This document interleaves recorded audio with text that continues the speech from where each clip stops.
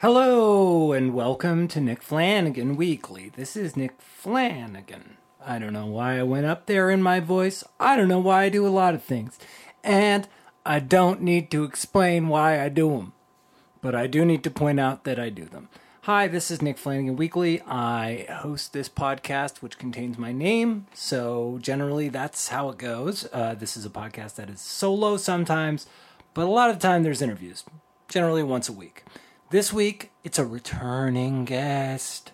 None other than my good friend, and I mean that, a very good friend. Someone who I talk to voluntarily outside of the world of podcasting. Someone who saw me grow, who I saw grow. We've known each other for 20 plus years.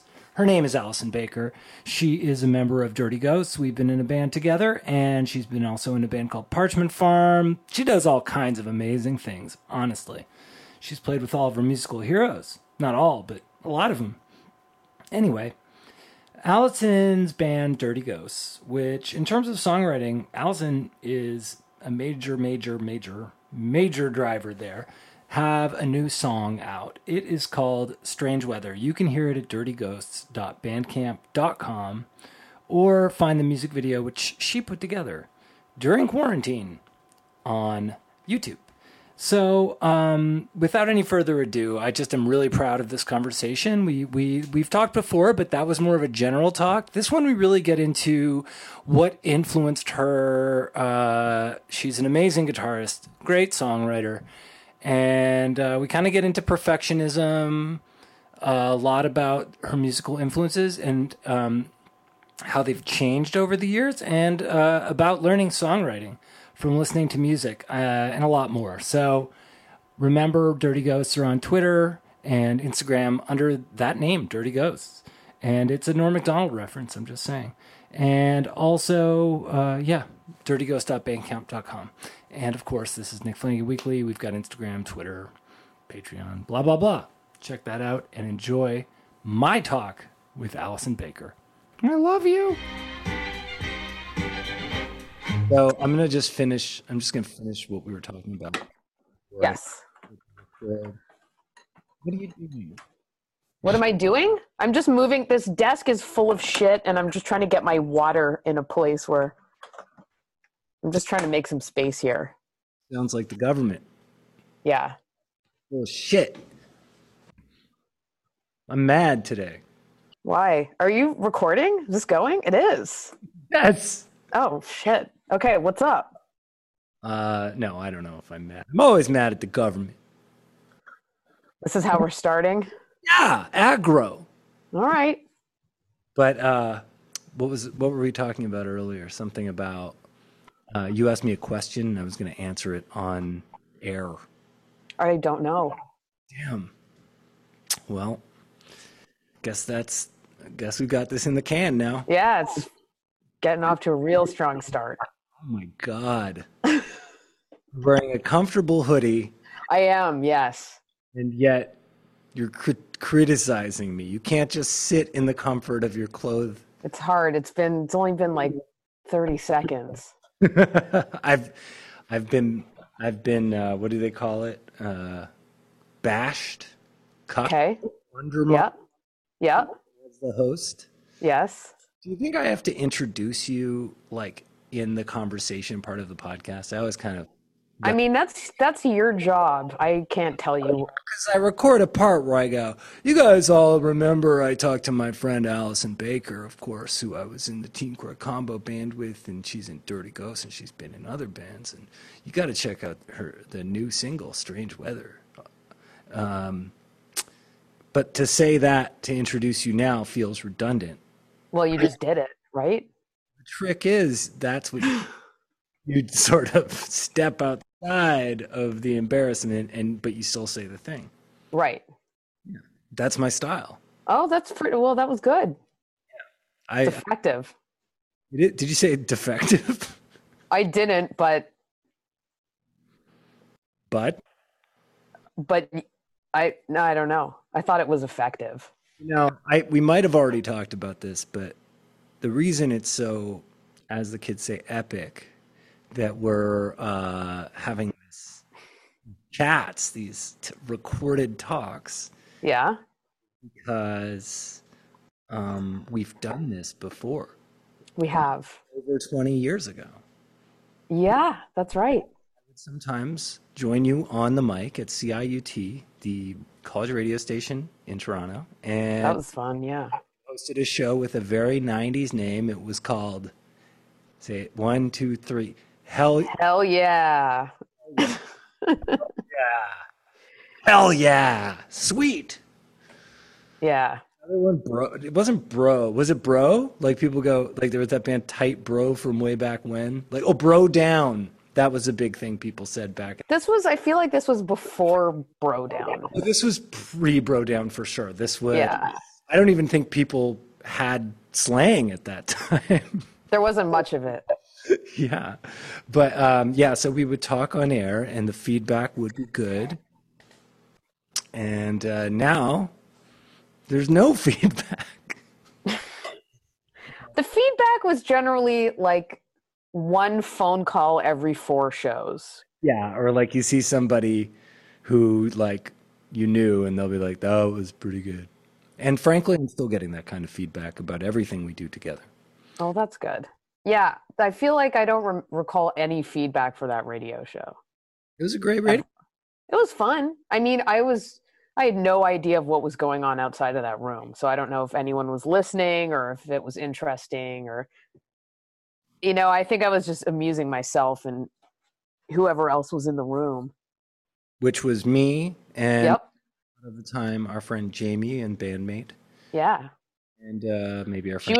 was like my Ed McMahon. Yeah, she was your co-host basically. Yeah. Very cool person. Far away in Newfoundland. So far. Yeah. Far away from pandemic. So good for her. Yeah. Definitely. I think. I don't know. I'm not sure what's going on over there. Can't be that bad. No. Are you itchy? Yeah, I was itchy. I heard some serious like moving noises. I'm sorry. I had to deal with that. It's okay. We'll get rid of it in post. Great. How would you describe my persona so far for this interview? I'd say chipper. I am chipper. I'm fucking overjoyed to see you. We talk a lot, but We do. That's what they call in the business a mic drop, but a different kind. like drop. This is normal for me to knock the mic over. Right. Right. Anyway, yeah. So it's nice to see your punim. It's nice to see you too. I've got good lighting today. Lighting rules. I'm in a very white space, Yeah, you're well lit as well. and I love. You got a rock background back there. Yeah, I'm in the studio. Yeah, and where's the studio? The studio is in the back of the house. It's a converted garage.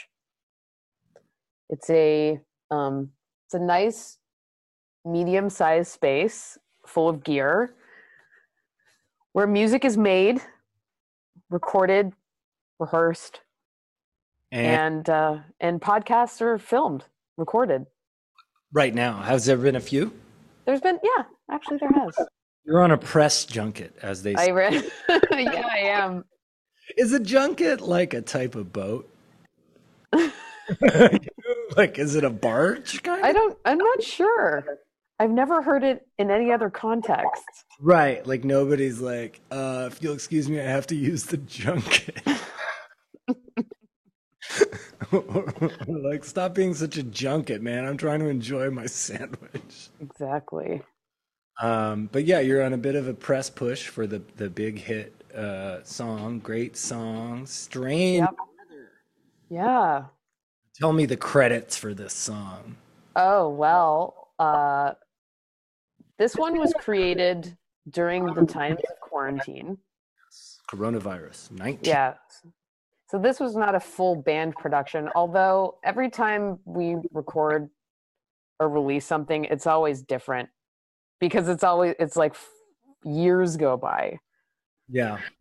But right now, because of what we were doing or because of what was going on with quarantine, it was just me and Kelly Stoltz, who I live with, who played a bunch of keyboards and the drums, and then I think I did the rest. But you guys aren't roommates. No, we're romantic partners. Common law. That's the word. Anyway, so he played the drums, did you say? He played the drums. I mean, you can't. The drums on that recording it's a drum loop. Yeah. So I recorded him playing this section for, I don't know, 2 minutes, and then I think we grabbed maybe 20 seconds of it, and then I looped it up, and then we did this very I don't know what the word for it is, but we just kind of grabbed rolls from here and here. It was very cut and paste. Yeah. And then we had a drum machine that was kind of blasting over the top of it. Patchwork. Pastiche. Patchwork. Yes. So you make loops, you can make the beats now, right? Yeah, it's not super hard. You just need Pro Tools or GarageBand or some Logic. Yeah, like some program. It's that easy? Oh yeah. I mean, I made a theme song. That my Oh God theme song I made a while ago, and I just pressed a button and there was kind of like a click track, and I just kept that as the drums. That's fine too. That totally works. But it's really, I mean, don't underrate yourself. You make the beats, you get on the, Yep. always talking to me about working on that keyboard. A little bit. I'm good at like the two index finger keyboard style of playing. Yeah, I mean, I'm hoping to get there too. I have my alligator keyboard, and then I have a new Keyrig keyboard, and I don't really know how to play, but you can still get sound out if you don't know. I'm like a step above you. I'm not Well, far. I think with that kind of stuff, piano stuff, it's like if you have been doing music for a while, like you can know what sounds all right. It's just Sure. probably not having someone play the keyboards if you're in the band, like live, like Right. not playing the keyboards and having someone else to do it. Sure. You guys, the Dirty Ghosts, have a synth player, don't you? Yeah, Corey Largent, who also plays guitar in the band, plays keyboards live. Good. And Tony Sevener is on the drums. And Alicia Vanden Heuvel is on the bass. You've spoken very well of all of these people, too. They're all wonderful. Yeah, love them all. Private and now in public, too. I'm sad I don't get to see them. We usually rehearse in this space back here, but I think it's going to be a while before that happens again. I think I've slept in that space. I'm sure you have. Yeah. In beautiful San Francisco. Yeah. The heart of the Mission District. Yeah, you could say that. An address you want to share? It doesn't have to be your address. Yeah, let's wait till the after show. Then I can send you some mail. Yeah. Yeah. What type of snacks are on display at your typical pre-COVID Dirty Ghost practice? Well, there's usually chips, lots of chips. Sometimes there will be a burrito run because there's great Mexican on every corner around here. Wow. So yeah, there's always like a large snackening followed by a slow start to the rehearsal. Then we get some power once the food's been digested. Yeah. And then we get tired. Yeah. And then everyone leaves, and then I immediately go to the kitchen and just hit the cupboards for more. Oh my God. I went shopping today. I'm on the island, and Sure. well, it was hell, like being back on land. It's so lame. And I bought like all these snacks. I bought like $1 bulk store trail mix, and So you guys still have access to bulk foods, because here it's all gone. oh yeah, like we're doing all kinds of contradictory half measures all the time. Interesting. You know, There is not a full bulk bin in anywhere in the city. yeah, I mean, I honestly, I did I did use the scoop for certain spice purchases. Mm-hmm. Uh, the trail mix was pre-wrapped, as were these things allegedly called honey mustard pretzels, but they were very far from the Snyder's Oh deep yeah, sugar those mustard. are the best. I was really hoping for something closer to that, but you know, they didn't. It wasn't like a kill a horse amount of salt, Yeah, right. sugar, or whatever the hell it is. Yeah, sugar. Those are so good. But yeah, all I'm saying is, you know, I need the podcast snacks too, and I'm enjoying an adult beverage, Oh, that's great. What are you drinking tonight? craft beer called Ace Hill. Very nice. Gave it to me because they needed change for the laundry machine. Mm-hmm. Even have the change, and they said, "We'll take the beer anyway." That's very nice. People are nice to me. Yeah, well, they should be. You're a nice person. People are nice to you too, right?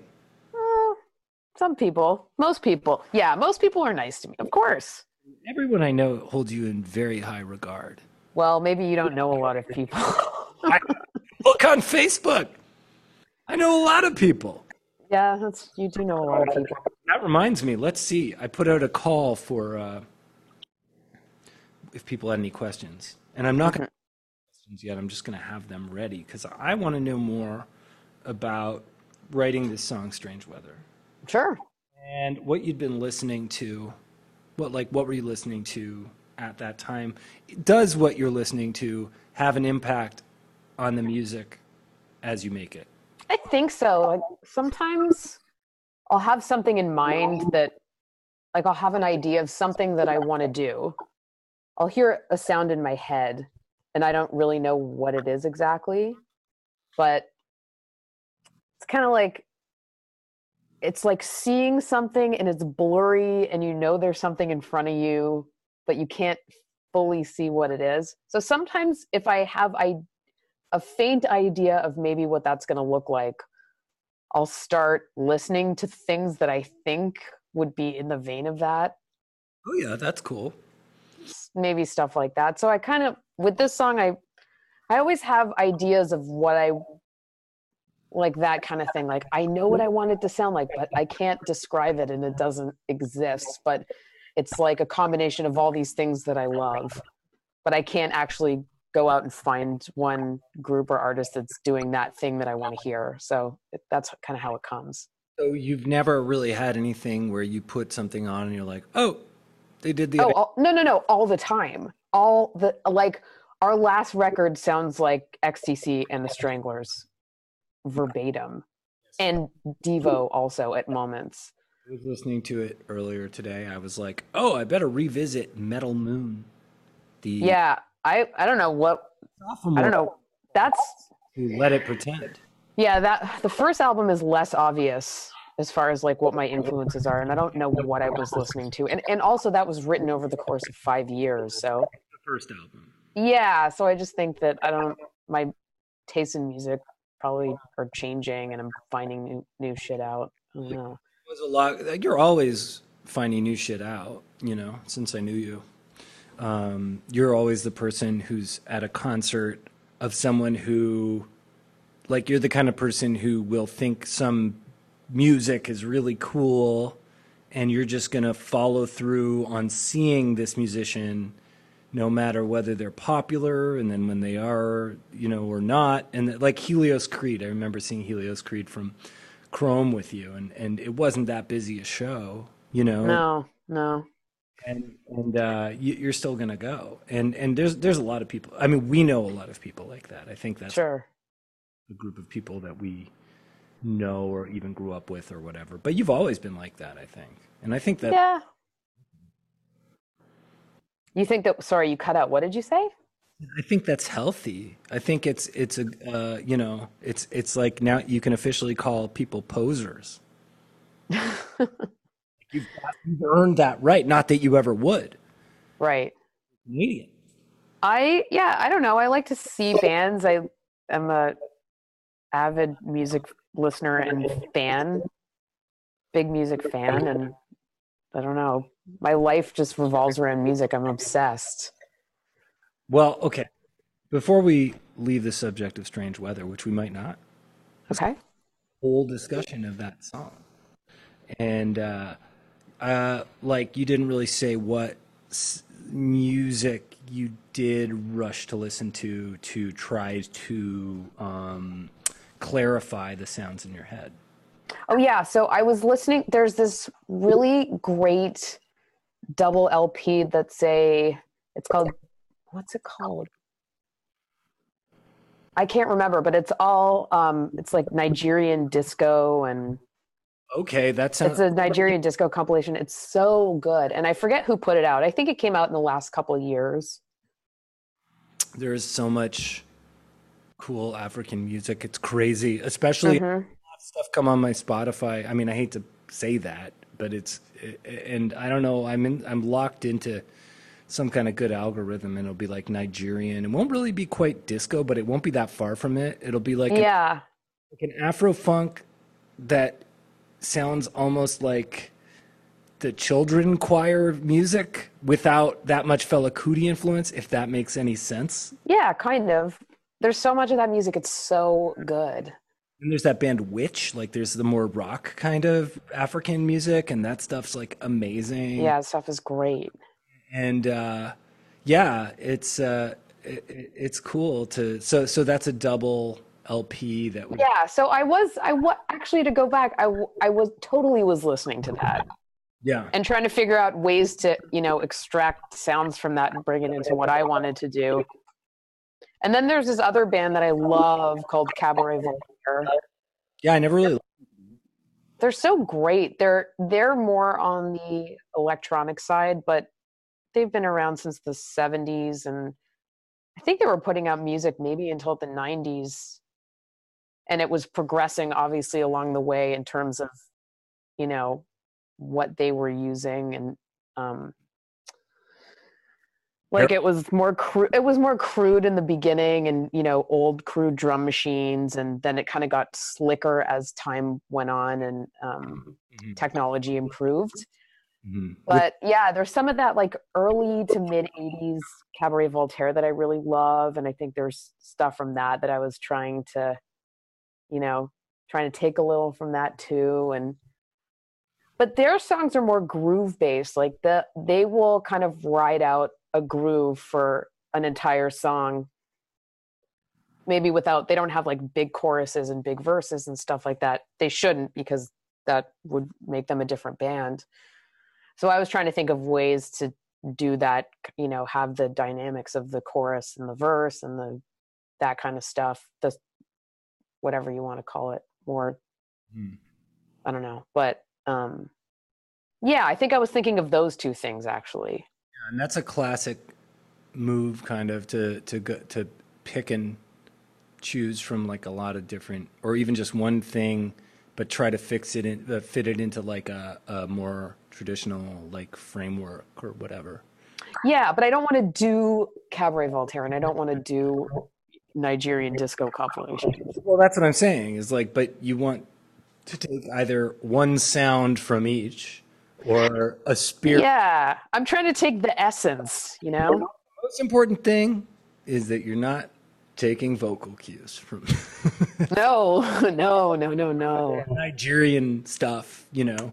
No, that wouldn't be good. I think something cool that's happening right now is like African rap and British rap are the most exciting of raps. I'm not, fill me in. I don't really have much to fill you in further. I just go on playlists and I listen to like pop hip hop in the UK is a lot of it sounds like Drake because Drake borrowed from it, you know? And Okay. then there's stuff that's like more aggressive, which, you know, when we heard Dizzy Rascal or whatever way back in the day, Sure. was it was great, but it felt a little not novelty, but you know what I mean? Like I it's do know what you mean. I know what you mean. like a cherry picked, make it a hit. This is UK rap kind of. Don't worry about the rest of it. Kind of hit. You know what I mean? Yeah. And but it actually makes that. It really did kind of like introduce people to that sound. So when you listen to stuff that has that sound now, you can pick out like Hmm. the just it's much more individual feeling as like a listener who is not from the UK. Sure. Yeah, Dave, who's huge, and he's like so close to Drake. And then I just listened to comps on like playlists of South African or Nigerian rap, and it's really similar to the stuff that you hear in the U.S., but it's almost better because it makes like more sense the way they're singing and it's really Huh. melodically driven. It's cool. I wish I I had. gotta, I gotta check it out. Well, I got to check out Cowboy Calibrate. Calamari Voltaire. Okay, so you're listening to this stuff, and then you're deciding you're taking like that loop you were talking about has. Yeah. I don't know. I'm not deciding anything. I think I'll listen to stuff and just absorb it in my subconscious mind. Yeah. And I think I'll have an idea in my head when I'm making a song that, oh, I want to have a driving groove beat that's kind of like something that Cabaret Voltaire would do that they haven't done.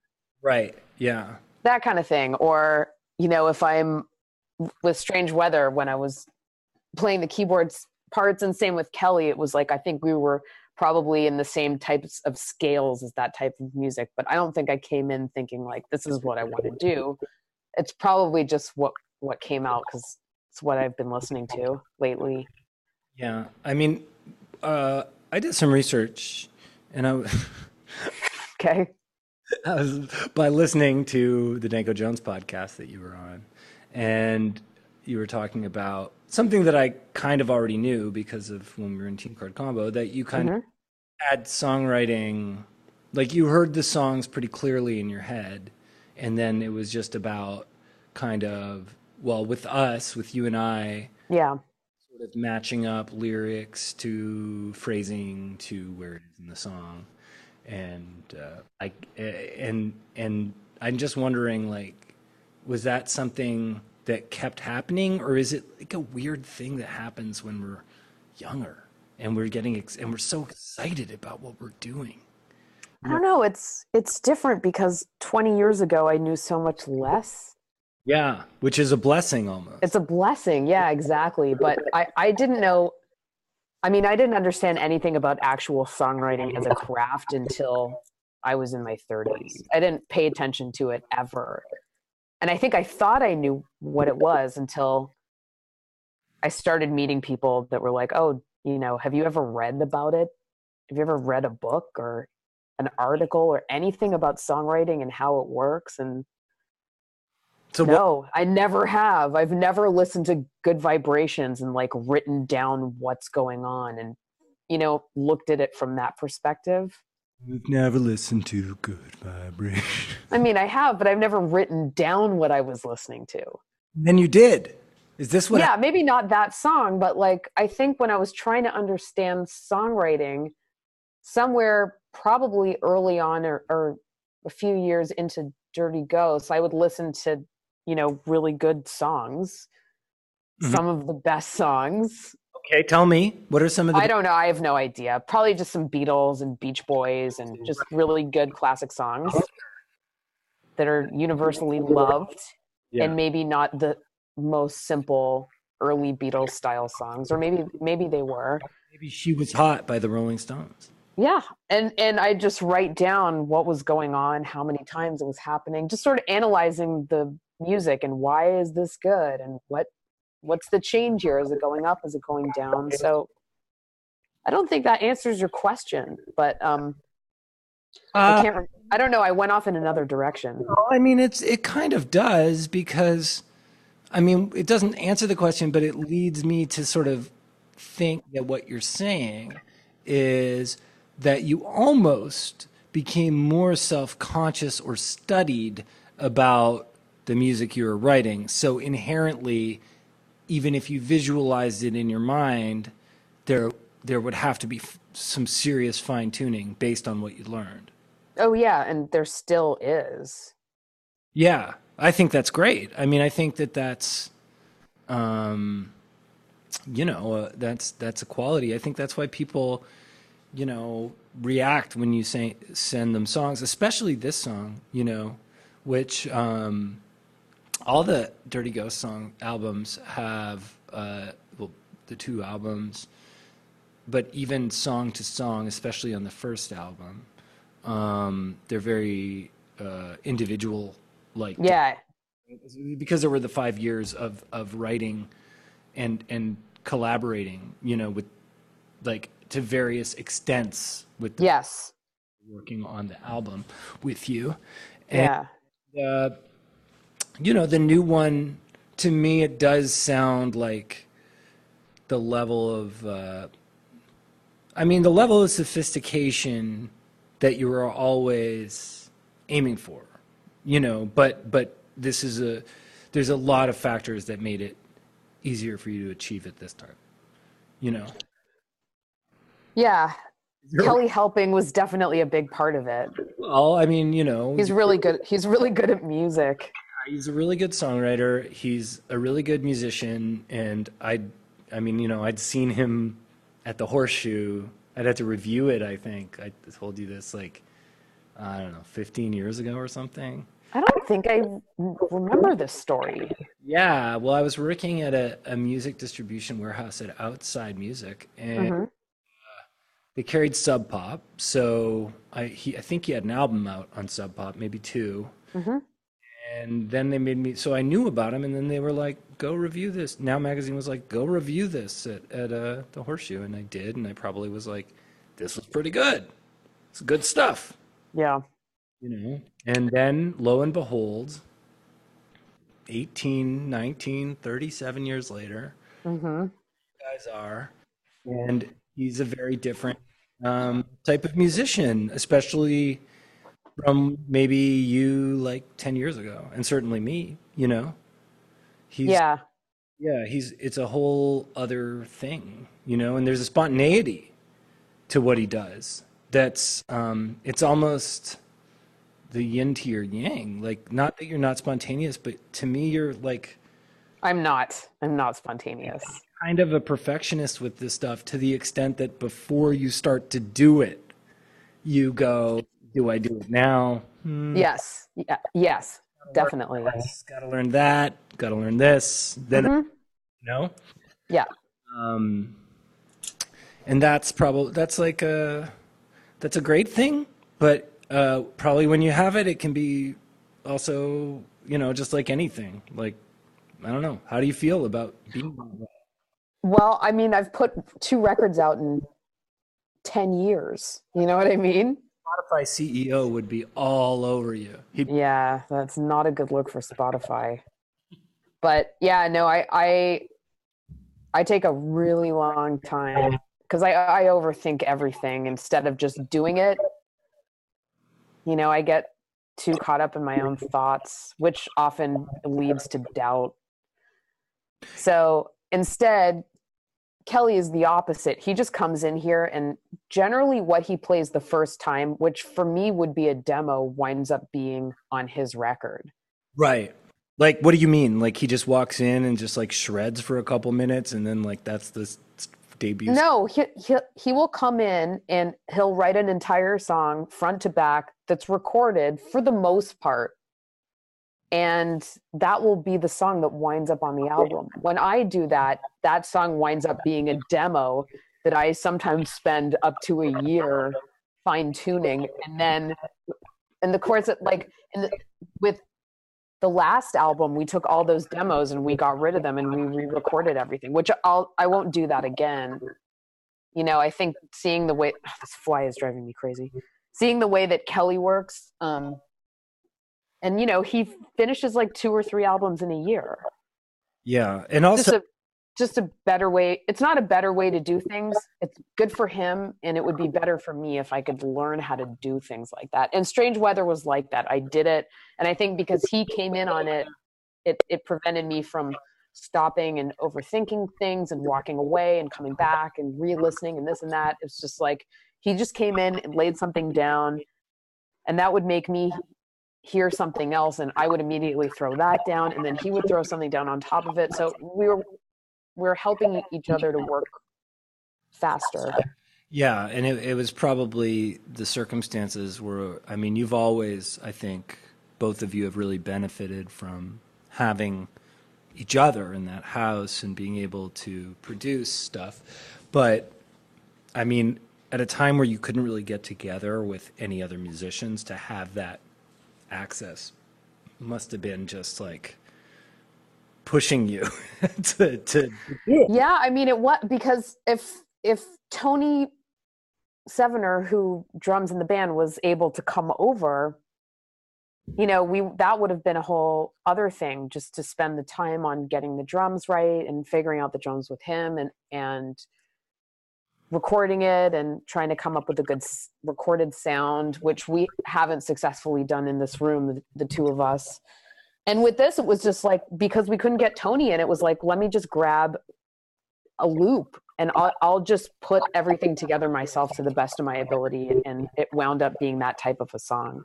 I mean, a lot of my favorite music is I guess comes out of being demos, and when I say a lot of my favorite music, like a lot of legendary stuff, like not things. Mm-hmm. I mean, Black Dots by the Bad Brains. What is that? Like a radio appearance or something? And I thought that was recorded. Maybe some of it was a radio appearance. I thought that was recorded outside, like in their backyard or something, or in their house. That's what I'm saying, though. That even like one of the best records ever. Yeah, and so good. And the even bands like not like those Shrimper tapes, like the sort of folk psyche stuff, like really benefits from that sort of raw sound, and then the Hardcore Devo albums, sound like sure demos or alternate takes a lot of the time, and they're better than arguably better than the records, which are also. I think so. I think the Hardcore Devo stuff is better than the second Devo record. Yeah, definitely. But anyway, I mean, that's not to say that you shouldn't be doing that type of work on it. It's just like you should almost be. I would almost make it like public. It's like you're totally right, because when you take something and you wind up, you're in a completely different environment and way more time has gone by and you've been able to make decisions that maybe you shouldn't have been able to make because time went by. And it's just like a combination of all these variables. You wind up with something that's completely different, and sometimes it's better and sometimes it's not. Like the demos that we made for the second album, I'm sure I'm the only one in the world that could say this, but I think some of those demos are better, and they don't sound better, but just the spirit is different. You sent me those demos. Yeah, it's got like the feeling is different, and sometimes you can't really recreate that. You don't try to recreate it. You just decide you can't, and you're just going to settle for, it's just going to be something different. I mean, and you accept that. Just in terms of that, it's like an interesting thing just to think about, like albums being sort of snapshots, right, of your mindset, of your, what's going on in your life at a specific time. And when there is that lag, I wonder how that affects it. It might not be a negative, like it's just like, I think that the draw with music and people is immediacy, and so I think that's why the demos are so powerful sometimes for people. I totally agree. And it's like that first thought down on tape kind of thing, and first thought, best thought. That's hard. Yeah, sometimes it's like that is truly what you're trying to say without thinking about it or trying to make it be something. That's just the first thing that comes out. Intriguing. And trying to say, because what's that? Intriguing, you would say trying to say, because that leads to another subject I wanted to get to as we go through the podcast. Yes. Is lyrics. You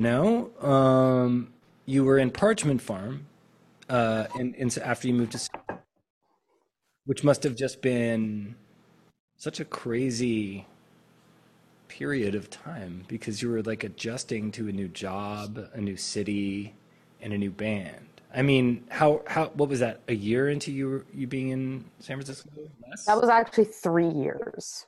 Wow. Yeah. Okay. Two and a half, three. It's still an adjustment. You were pretty young, and it's. But I guess what I mean is like at that point, Eric, the singer, was writing the lyrics for that, right? Hmm. And he was singing. Yeah. And then Parchment Farm breaks up, and here we are. You're alone again, naturally, like the sun.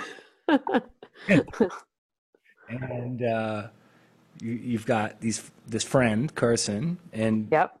and then this guy who can make beats, Ian Bavitz, and Hmm. wind up making Dirty Ghosts and deciding that there is no way you can sing. Sorry, there's no way you wanted to sing, but you could not find a singer. Correct. And then what? Then what happened? Yeah. Where did things go wrong? Oh, they're good. The vocals are great. I mean, I still wish we could have found a singer, but it just didn't happen. Well, It's not for me. Singing's not for me, but I do it because, someone's got to do it. It's got to be done. And I do like having control over that aspect of it, but I just don't like, I don't, I don't get the same uh, pleasure in singing that I get out of playing guitar. It's so different. yeah.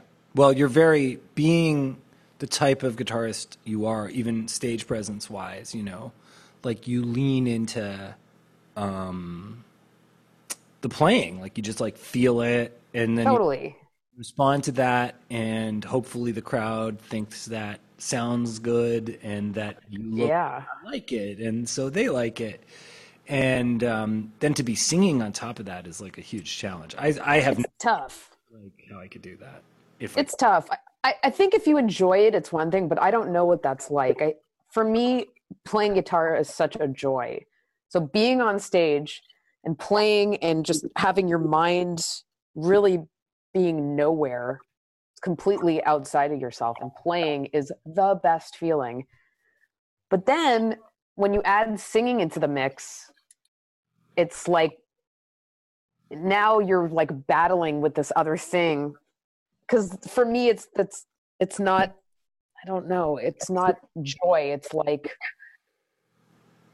I'm not sure what the right word would be, but it's like it's something that I have to really pay attention to and try and work through. I feel like it's kind of like paddling through mud, and playing guitar is like gliding. right. So it's like these two opposing feelings that are really weird. So I guess so there's like a struggle going on with the singing, whereas there's no struggle going on with the guitar playing. So they're two really weird feelings, and there's reasons why I've only wanted to stay in one lane and not have both things going on at the same time. But you do play and sing, I have to. so I have to. Someone's got to do it. couldn't you lip sync? I could. I mean, aren't there things people can do? Yeah. I heard there's a singer for a band named Nasty Cherry named Chloe. I bet she'd be happy to sing for your band. We're both fans of the TV show. Yes. Thank you for introducing me to that. It's so my speed. I love it. Oh, me too. I honestly love So good.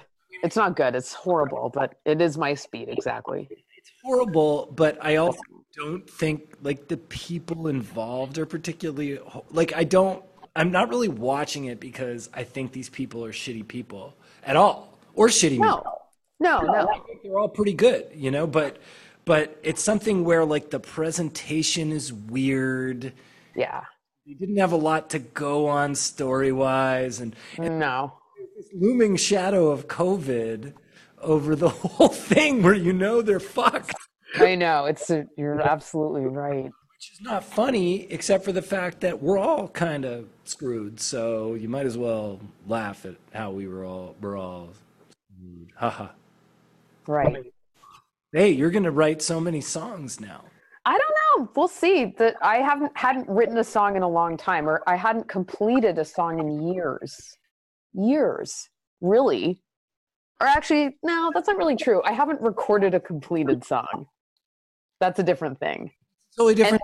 and I did this, and it was like the lockdown thing happened, and I came in here one day, and I just started working on it, and decided I'm going to finish this. And I think it was because of that Third Man video show. That was what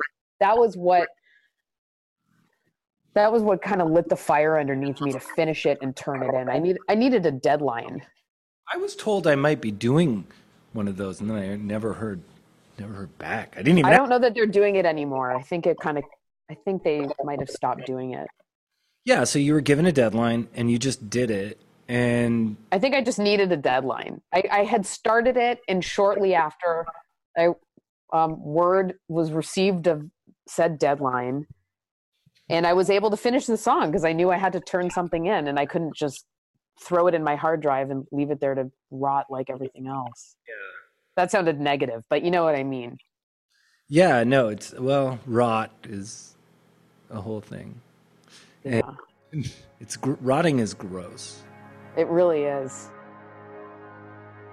Thank you so much for listening to this talk with Allison Baker. Thank you so much for listening to all of the things I talk about. If you are a returning listener, and if you are someone who listens regularly, and you have a little bit of money to burn, and who doesn't these days? The economy is blowing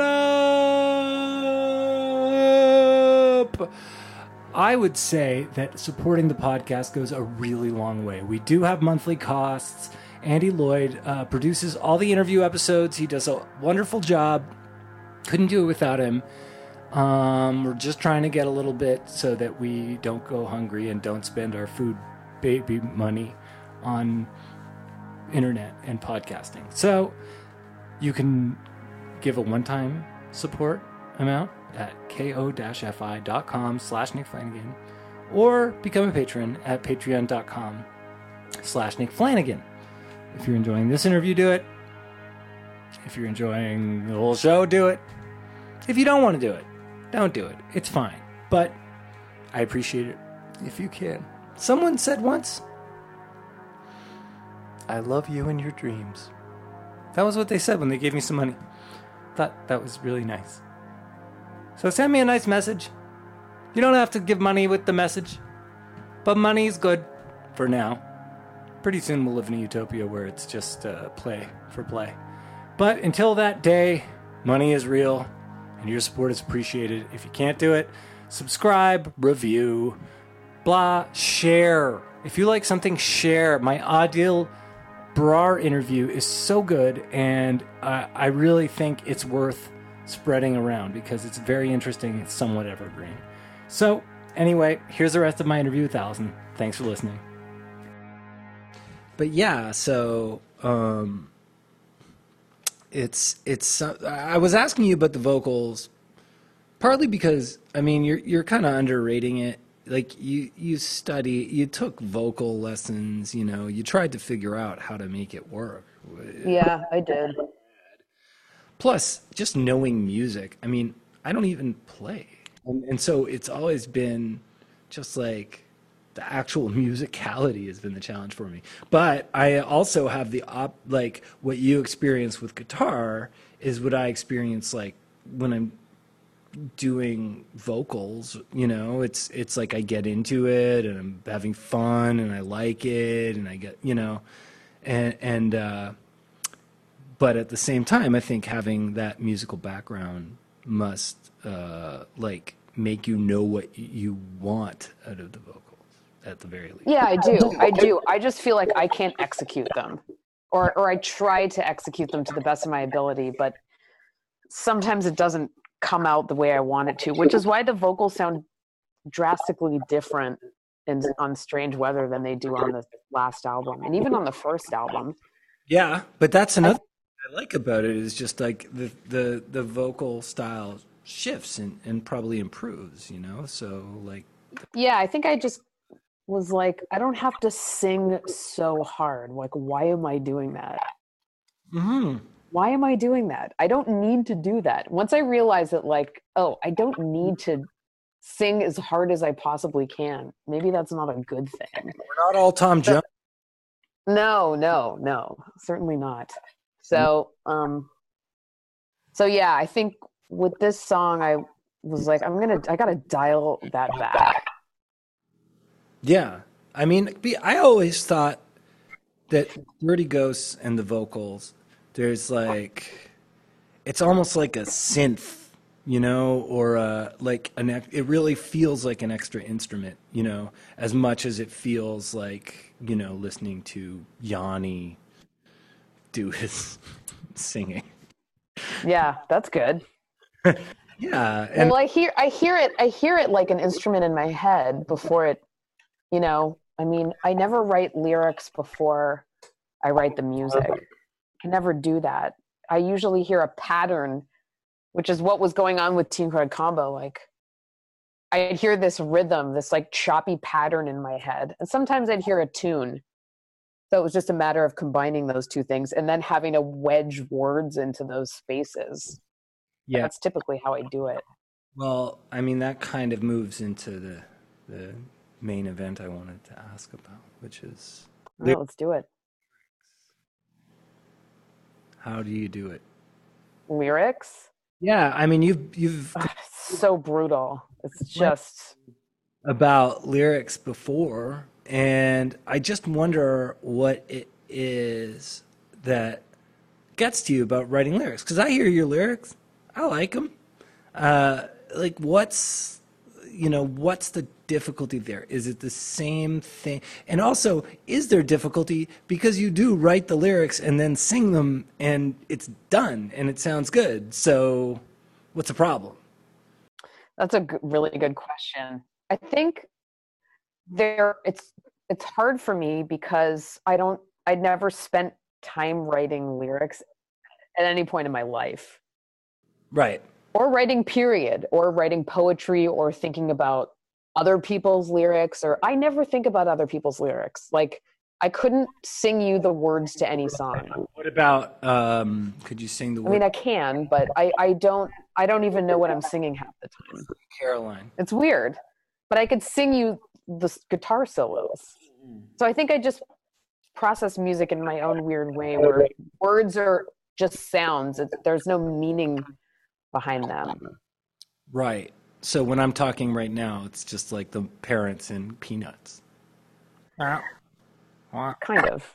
Well, no, it's just in music. It's just in music, and so for me to try to Bridge. come into music, yeah. Well, it's just like now I have to look at music in a completely different light that I never had for my entire life. That's amazing. That's like It's so yeah, it is, but it's really hard. So I think if you're someone who's a really good writer, that would be a good situation. But for me, it's another thing that I just had to spend a lot of time working at. It did not come naturally to me. And generally when I'm making demos, I will record a vocal, some kind of vocal where I'm just going, you know, blah, blah, blahing, or it never sounds as good as that just did, but I'll get used to the sounds that I'm making of these unintelligible lyrics.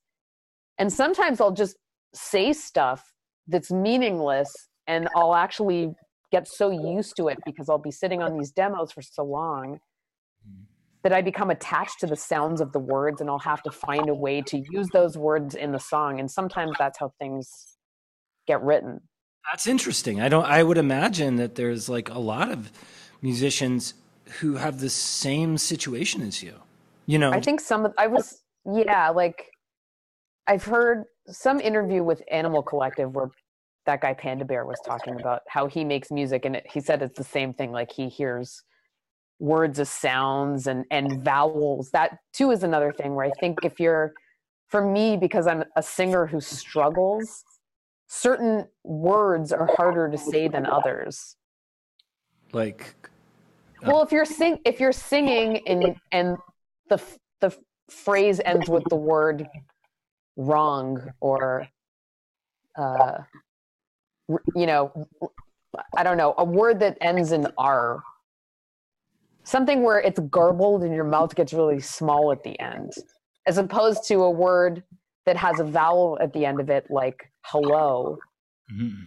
That's easier to sing when you don't have good control over your voice than a word where you're closing your mouth at the end of the word or the sentence. If that makes any No, I can. that makes any sense. So when you listen to a band like Animal Collective, you hear these big vowels in their songs. You hear a lot of O's and ahs and Hear them like I couldn't tell you the lyrics to one Animal Collective song, and I've heard them, and I like them, the animal. I like. well, it's not even about the lyrics. It's just about the sounds that you're hearing from these big vowels, which is I think what I tend to do.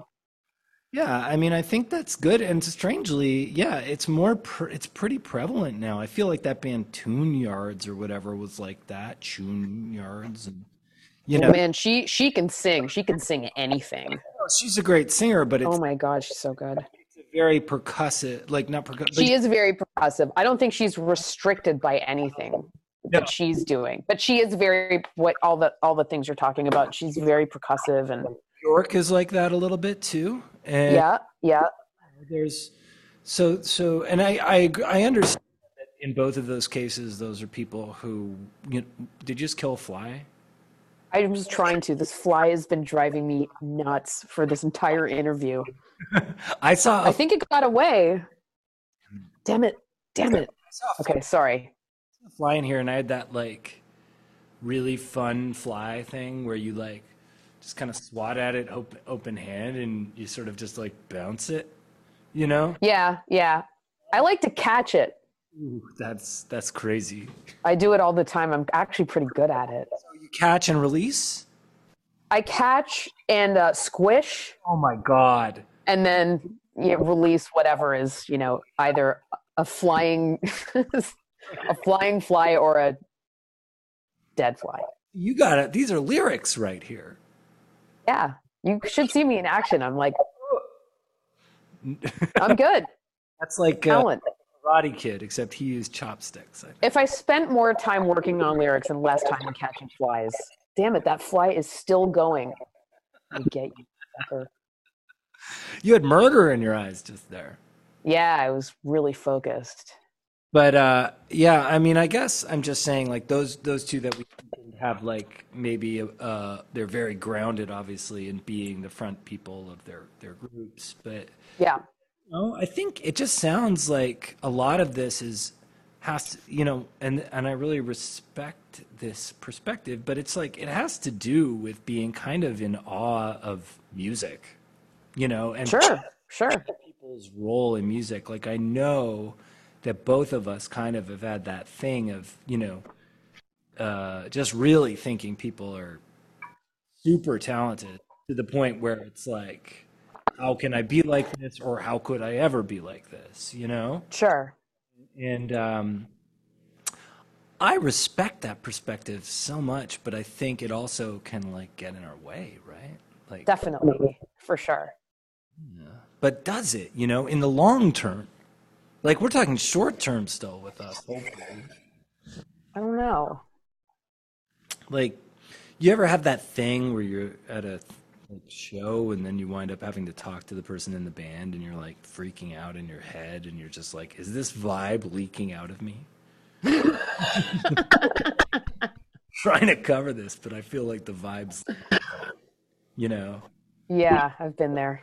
And they're friends with someone and then they like leave with Ugh, the person because yeah. I'm talking about Yanni, who I mentioned earlier, the singer. Oh, But yeah, I mean, I think that this is so Canadian of you. You're being like so humble.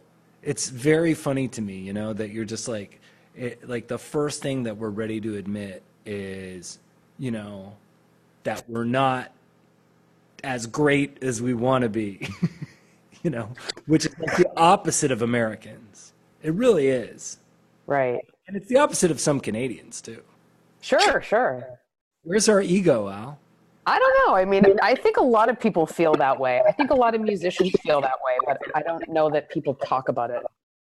Well, that's a great point. You know, like I think it's there has to be that funny middle ground between. Always, always. I think every musician deals with a lot of self-doubt, especially in, making music and releasing it. And can I was just able to do it. Can I do it again? Will I still have it tomorrow? Is this any good? Does anyone care? I just think it's just like any artist, or I don't know. That seems common to me. I don't know anyone who doesn't experience that.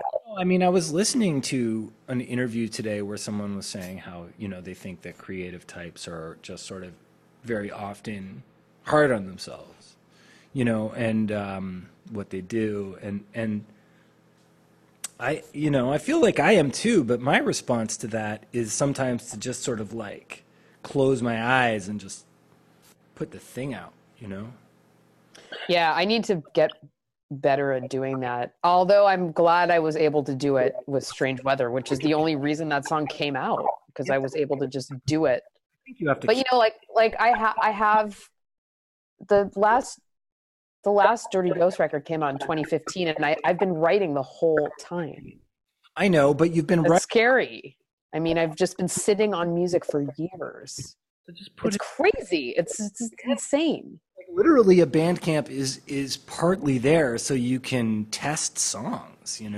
I'd never thought about it. I think my brain was so wired to think that you have to put an album out on a label. It has to come out at this time, and there has to be this, and there has to be that, because that's how we had done it. You were born at a very, very strange kind of bridging period between like the downloads, like the sort of actually if people hear you just from Napster or something, Napster. I feel like I really dated myself. But on Morpheus or Soulseek or Audio Galaxy. Soulseek. And they're like, see this band live, and then maybe I'll buy like vinyl or a shirt or something.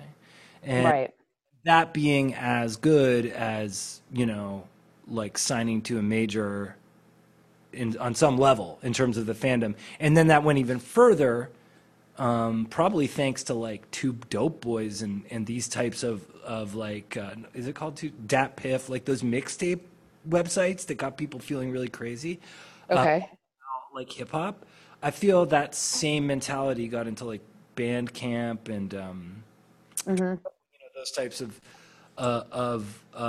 grassroots things, and then you're at the point now where it's like you are better off probably if you have a fan base at least checking in, Sure. Yeah, and it never occurred to me to like do any of that.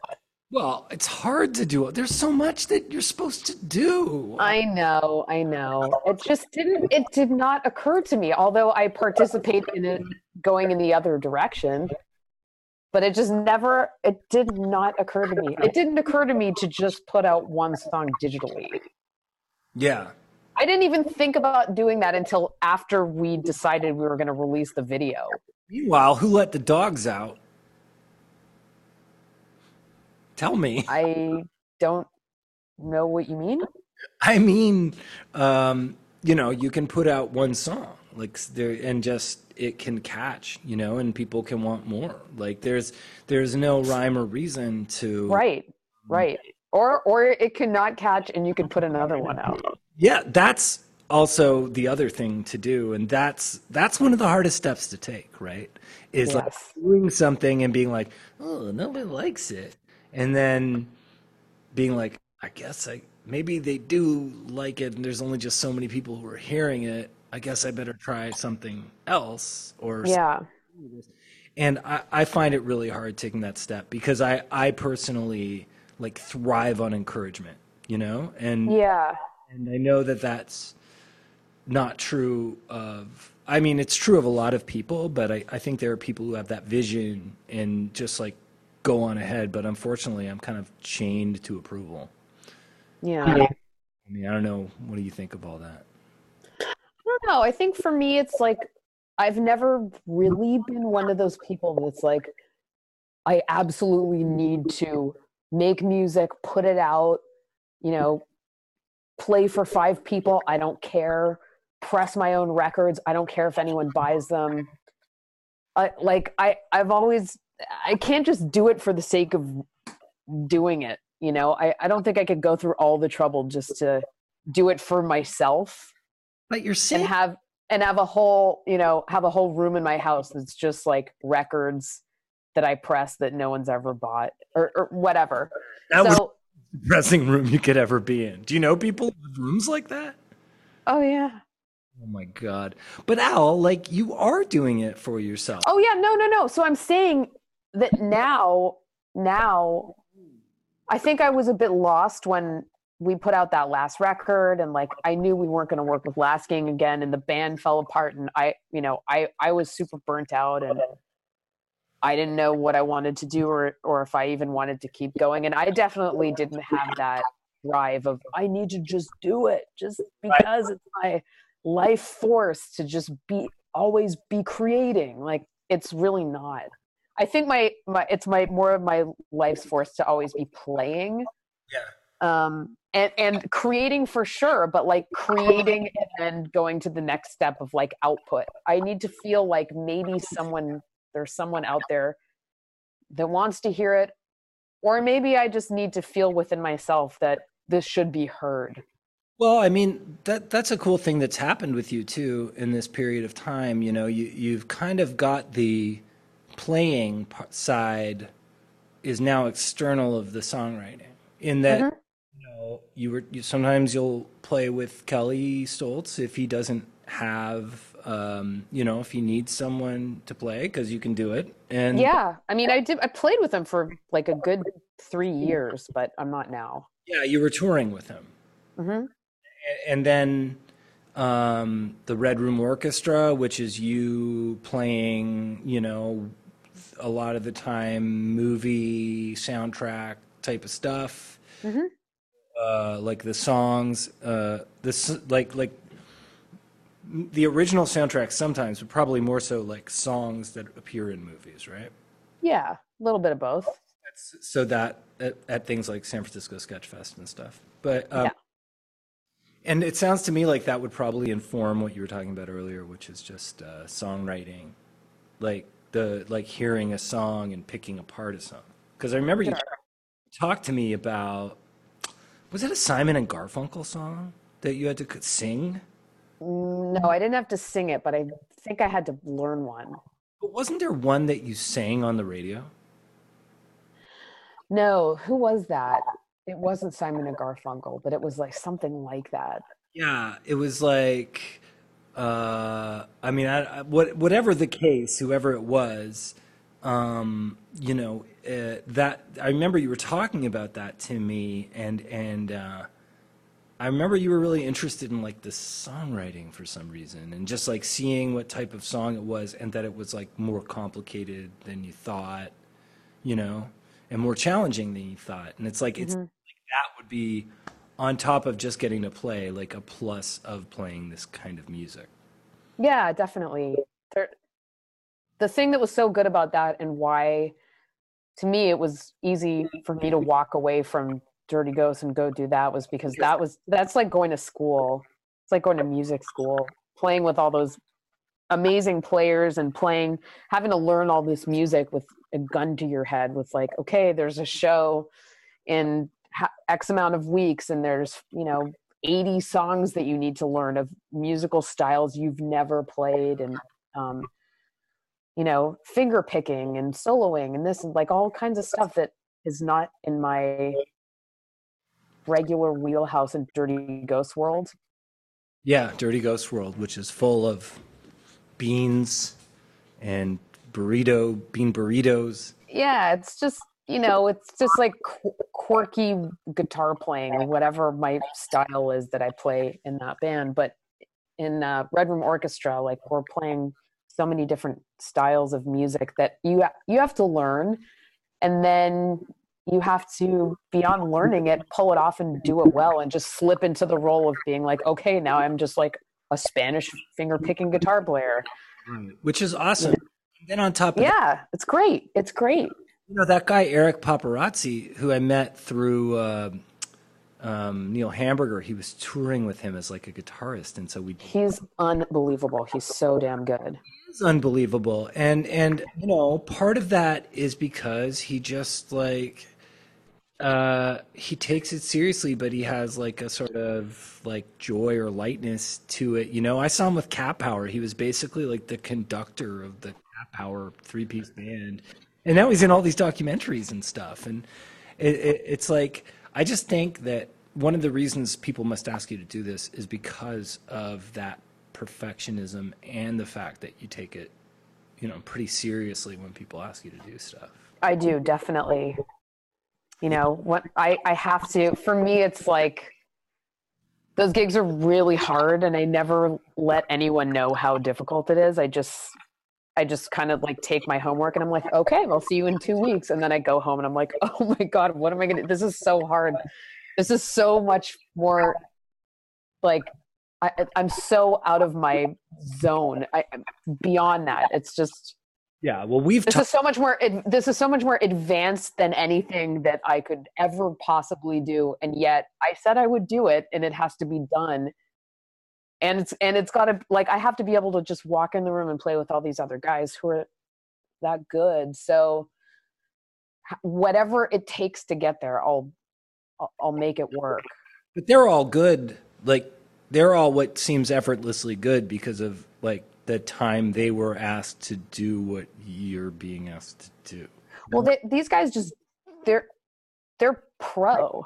I know, but at some point, when they were asked, unless I'm sure some of them are so good that it's, different, but a lot of people would be like, well, the first time they're playing with a bunch of people, they probably feel daunted, right? I mean, it's not kind of, yeah.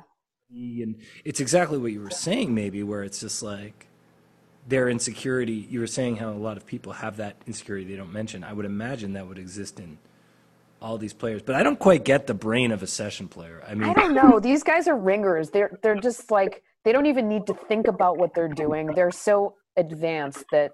Well, it's like Eric, who we were just talking about. It's like, I don't know what. They're all guys like Eric.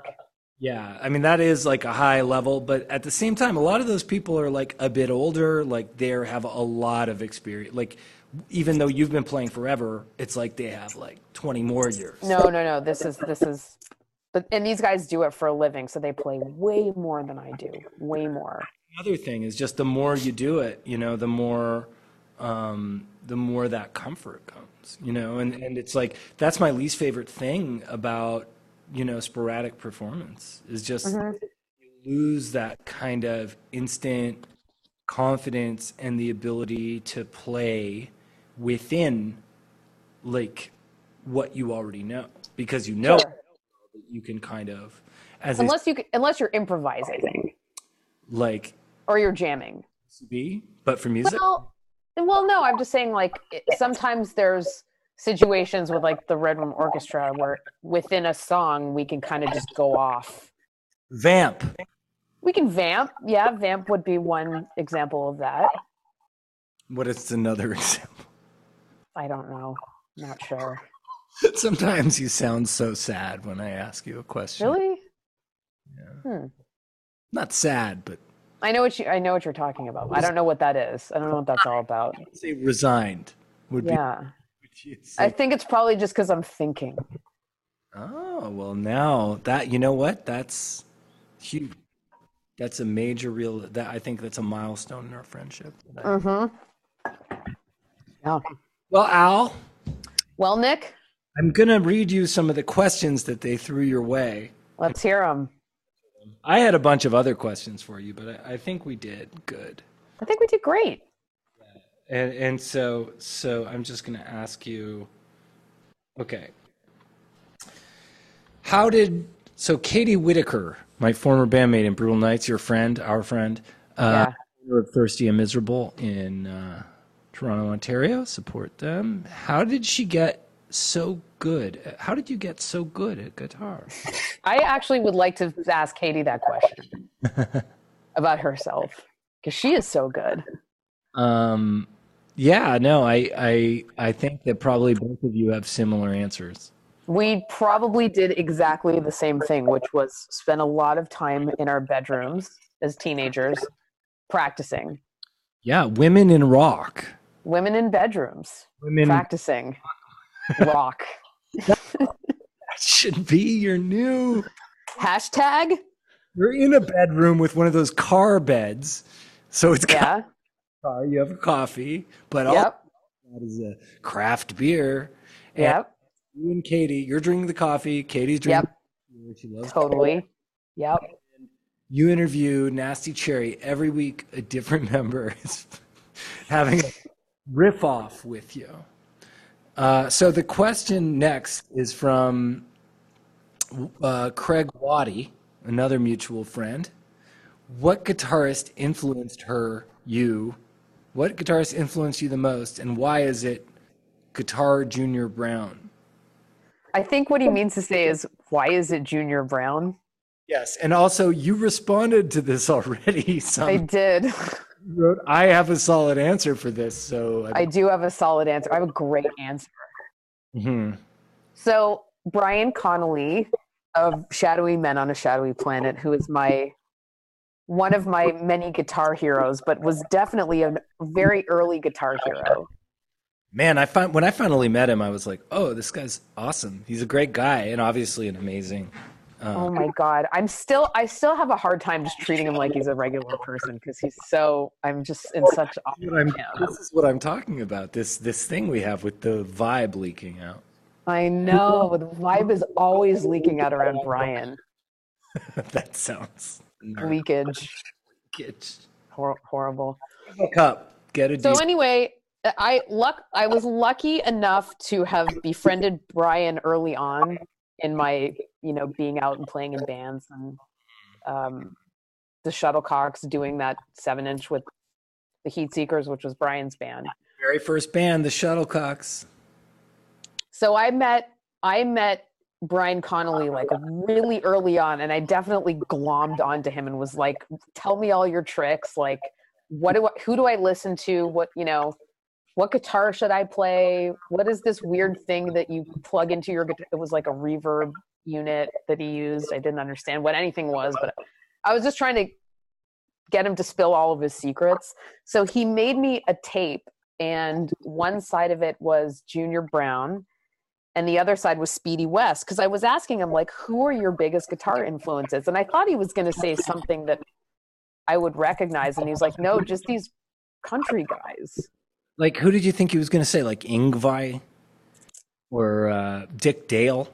Yeah, I thought he would go more for like the Shadows and the Ventures guys and stuff like that. But Dick Dale. but yeah, that's what I thought. I was not expecting him to send me this country stuff. Which has the greatest guitar. I mean, if Incredible. It's incredible. It's all like that super fast, like, like all that crazy shit. there's that twangy guitar that's like, the surf rock took when you hear it even. I feel like Buddy Holly had shit like that, or like Sun Records stuff did too, and it's like, like that twangy fast kind of thing. Like, Yeah, definitely. it's so impressive, and I probably like it better than a lot of the surf rock, just because it has that. Sometimes when things have that more immediate, like isolated sound, which a lot of that guitar has, like Yeah, it does. gets me. So anyway, go on. So Brian made me these two tapes, and he was just like, these are my guitar dudes. Get into this shit. And I did. I mean, I think I saw Junior Brown like 2 years ago. Yeah, that's it. See, this is what I'm talking about. I'm still keeping up. You're keeping up, even though like Pulp Fiction came out so long ago. Even though he's not in it. That's like It's true. Los Lobos and Junior Brown will be playing No. the Bamboo Club. And But Brian needed to validate that for me, or else I don't think I would have found it on my own. I needed to see it through Brian's eyes in order to realize how cool it was. that's true of so much stuff. It's like Bob Dylan's like the influence. You can talk about all those people who are like the first people he talks about, like Ramblin' Jack Elliott and, Pete Seeger. But Jimmy Rogers from the 30s was like a huge influence on him. And, if I hadn't heard that guy, Jimmy Rogers, like, I don't know what I would do. When I finally heard that stuff, I was like, how is this from 1930? Like, how is the music so good? And how are the vocals, like, how is this so engaging? Like it's, and yeah, so, I mean, that's more like when you get introduced to that stuff, it's just so exciting, especially through a person that you really respect, Yeah, for sure. Generally, that's why. Mm-hmm. Okay, let's see. There's only a couple more here. So, ask her about the Slits doc. I actually had no involvement on the Slits doc, but it led to an involvement in another documentary that is not yet released. So yeah, we have a mutual friend named Bill Badgley who made the Slits doc. And the Carp doc before that. And when he was making it, I remember having a lot of thoughts or, wanting him to ask about certain things because I love that band. After the Slits, he also did the, what's that guy's name again? The documentary after that. Don Letts. The Don Letts documentary, which I really need to see. Yeah, that is not out yet, but it will be out soon, I hope. So, yeah, so when Bill was touring the Slits doc and it was coming to San Francisco, he asked me to moderate it, which is like, you know what that job is. Sure. And I was just like, I really don't want to do that. I do not want to stand with the mic in the movie theater and do the cue. Like, I can't. What made you want to do the movie? Public speaking is so hard for me. I can't deal. I really dislike it. So I told him, I was just like, please don't make me do this. I don't want to do it. And he encouraged me, and he said that Tessa Pollitt from the Slits was going to be there and that I could ask her questions. I was like, oh, okay, I'll definitely do it. Now, Tessa played what instrument in the Slits? She played bass. Okay. Yeah. So she wound up having to cancel, but I still did it. And when it was done, and it was great.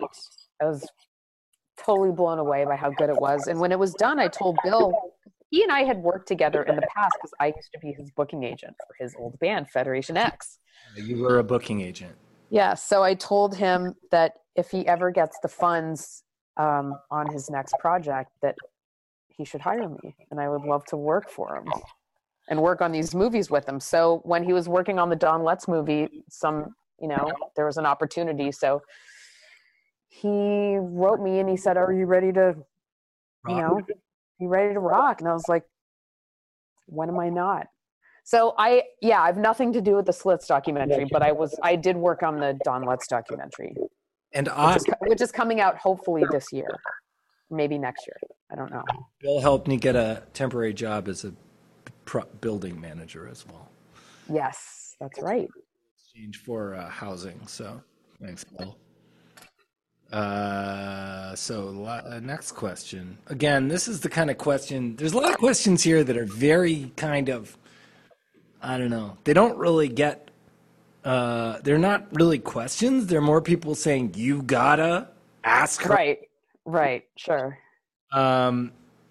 You gotta ask Kurt Newman, great guitarist. Oh yeah. Musician Kurt Newman. You gotta ask about the Inside Baseball 90s Rotate This Goss. Now this is who's my age, and he's using the term goss for gossip. That's okay. No, I'm just pointing it out. Oh, okay. I'm not criticizing him. I'm just leaning into pointing that out. Gotcha. Yeah, you worked at Rotate This, the venerable indie rock record store. Yes, briefly. Well, I bought records. I definitely hung out there a ton. For me, sometimes I can't remember when I was working there or when I was just hanging out there. I never worked there, but like I was there all the time for quite. Yeah, we all were. I don't know. I don't have much gossip though. I mean, what kind of gossip would you have? Like, There was not a lot of gossip being. I don't know. I mean, I always felt like, Rotate This was one of the originators in Canada of like the snide record clerk, high fidelity type. Oh, definitely. But to be honest with you, I mean, I didn't get that vibe from a lot of the people who work there. Even Brian Taylor, who's like famously like that, this like bearded, somewhat grouchy ish, terse. Yeah, but yeah. Like, But that's because you know how to deal with that. You know how to deal with people like that. take it. You just fucking take it. And with a smile on your face. And then eventually they pity you Mm-hmm. and you're cool. Right. Oh, I don't know. You engage them. That's all. You engage them. Exactly. It's like, but yeah, there's not, so like, I got nothing, Kurt. I'm sorry. I got nothing. okay, well, I'm going to ask one last question from my list of questions. And that is two questions, actually. Favorite animal? Golden Retriever. Great animal. Or I Best. referred to Best. your former dog, Murphy, in one of the questions. Oh, wow. I'm not going to ask you that because where would that even go? And then the second question is, what's the closest that you ever came to moving from the U.S.? You moved to the U.S. from Toronto, and now, and I'm wondering, were there times where it was like maybe I should move? It doesn't have to be back to Canada. It's just like, did you ever think maybe I'll try it here? Maybe I'll leave. This is too expensive. No, there's never, ever been any question of moving anywhere else other than Toronto. Right. So I feel like if there was going to be a move, it was going to be to Toronto.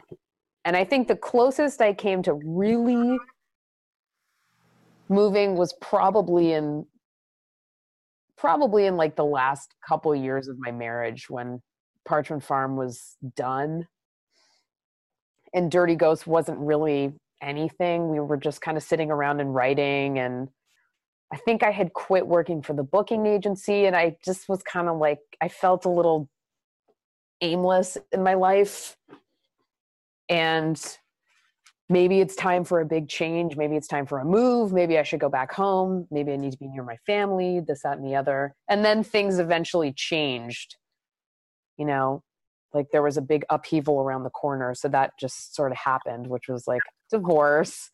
Fly there. What's that? I'm sorry. Oh yeah, no, though I tried to catch the fly, but he got away yet again. I've honestly never had this much trouble with one fly in an hour and a half. It's crazy. They're usually way dead by now. So you mentioned divorce. Oh yeah, so that, which led to actually like a bunch of really positive things because Dirty Ghost got going around that time, and whatever was going on with like my job was better, and it just seemed like, I don't know, all these things just sort of fell apart and I had to deal. It was more a video project, during the period of time that it was you were married as well, I think. Dirty Ghost. Yeah, and it was kind of just like there were no real plans to do anything with it, or there was no, it was kind of during the time when there was no singer, and I don't know. So I think I kind of got a hold on the direction of my life somewhere shortly after that. So it seemed like, okay, well maybe now is not the time to move, but I'll revisit this down the road. Right. So now I'm down the road, and it's the same thing. It's like I'm still thinking about it. Well, now is a special period of time where I think if you have the power to move to Canada, I think a lot of people are considering it, It's such a good thing. I mean, all my American friends are, envious that I could even do that. I mean, they always say that every time there's like an election or something bad happens, but it does feel like this is the one situation that might, make, I guess, them become refugees? Whatever. I guess. I don't know. It's just, I mean, you can basically just die from walking outside here right now Yeah. in a different way than you can in Toronto. I mean, I'm sure you could here. It's just You can. It's just not as likely. it's apparently it's really unlikely. I mean, I don't buy it, but I do know that I just think that we're like a really cautious, city. We can have like these really, really reckless things happen. Like they have all these clips of like parties and stuff, but you get so shamed for stepping out of line, Yeah, I know.